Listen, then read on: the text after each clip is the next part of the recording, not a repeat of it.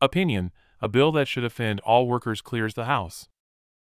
Elizabeth Hovde provides analysis of the passage of House Bill 1893 by the Washington House of Representatives. By Elizabeth Hovde with Washington Policy Center.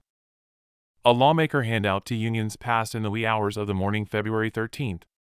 House Bill 1893 will now move to the Senate for consideration. If the proposed legislation passes both chambers, it will allow unemployment insurance, UI, benefits to go to striking workers, even though unemployment benefits, which are provided by a tax on employers in Washington state, are meant for workers who lose jobs through no fault of their own, not for workers who choose not to work.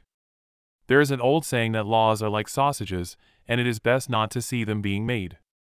That saying fits House Bill 1893. This Valentine to unions, that could be funded by you, me, and the employer behind the tree, was not only passed largely and enthusiastically along party lines in the House, the bill had 51 Democrat sponsors. That's a lot and out of the norm. Since Democrats are the usual recipients of campaign donations from unions, the "you scratch my back, I'll scratch yours" element of this legislation seems clear. All the scratching comes at the expense of other workers in the state. Strike funds should be funded by unions or the unionized workers who want to demand higher wages from employers offering them a living, not by employers in the state who are then left with less money to pay their own employees. Even though an amendment was made to try and prevent all employers from being on the hook by increasing the tax paid by an employer with the striking workers, a cap on the employment experience factor that is used in the UI system could mean that if there is a large strike with a lot of benefits paid out, other employers could still be impacted. Requiring employers and, by way of trickle-down, all workers to pay some employees in our state for their choice not to do their jobs should offend all workers. Strikes also increase costs and services for Washingtonians. Labor newsletters have been recruiting union members to urge lawmakers to vote yes on this strike fund of sorts for weeks. They are in victory mode right now. While being a proud union worker is one thing, it is quite another to force gains at the expense of your neighbors. I wish unionized workers saw past newsletter bullet points and considered how others are impacted by strikes and bills like this one.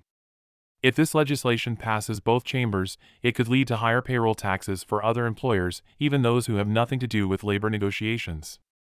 That could leave less money overall for their workers. In encouraging strikes, the legislation also could make strikes more frequent, longer, and more costly for all working and non-working Washingtonians. This legislation ignores that strikes hurt both workers and businesses. Products and services are harder to deliver. Business finances and tax rates don't go unscathed. A company's reputation is often left damaged. This bill brings unfair government intervention into disagreements between employers and employees and creates a lopsided playing field that favors worker demands, not fair negotiations. California Governor Gavin Newsom, a Democrat, recently rejected a bill to give unemployment checks to striking workers.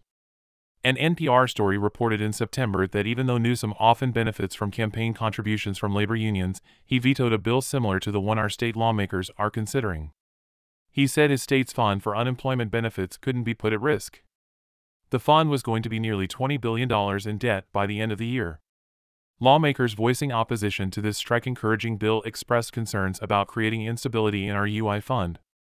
I can't predict if that will happen or not, and the fund is reportedly healthy right now, but if it did, unemployment tax rates would likely rise. The state should be lowering those rates if the fund is healthy, leaving more money for job creators and their workforces.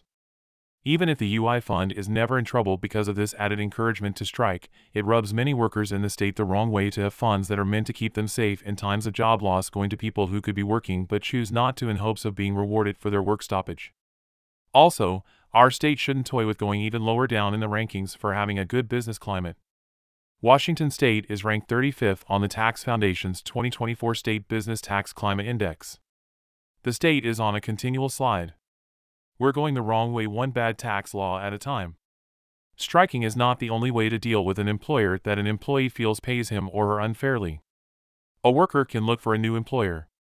That's another cut from this bill. Looking for work is something that people who lose work through no fault of their own have to do in our UI system. Striking workers would be paid not to work and not to look for work. Employers have an interest in keeping workers happy. Turnover, as well as lack of production, is costly, and reputations are important to protect.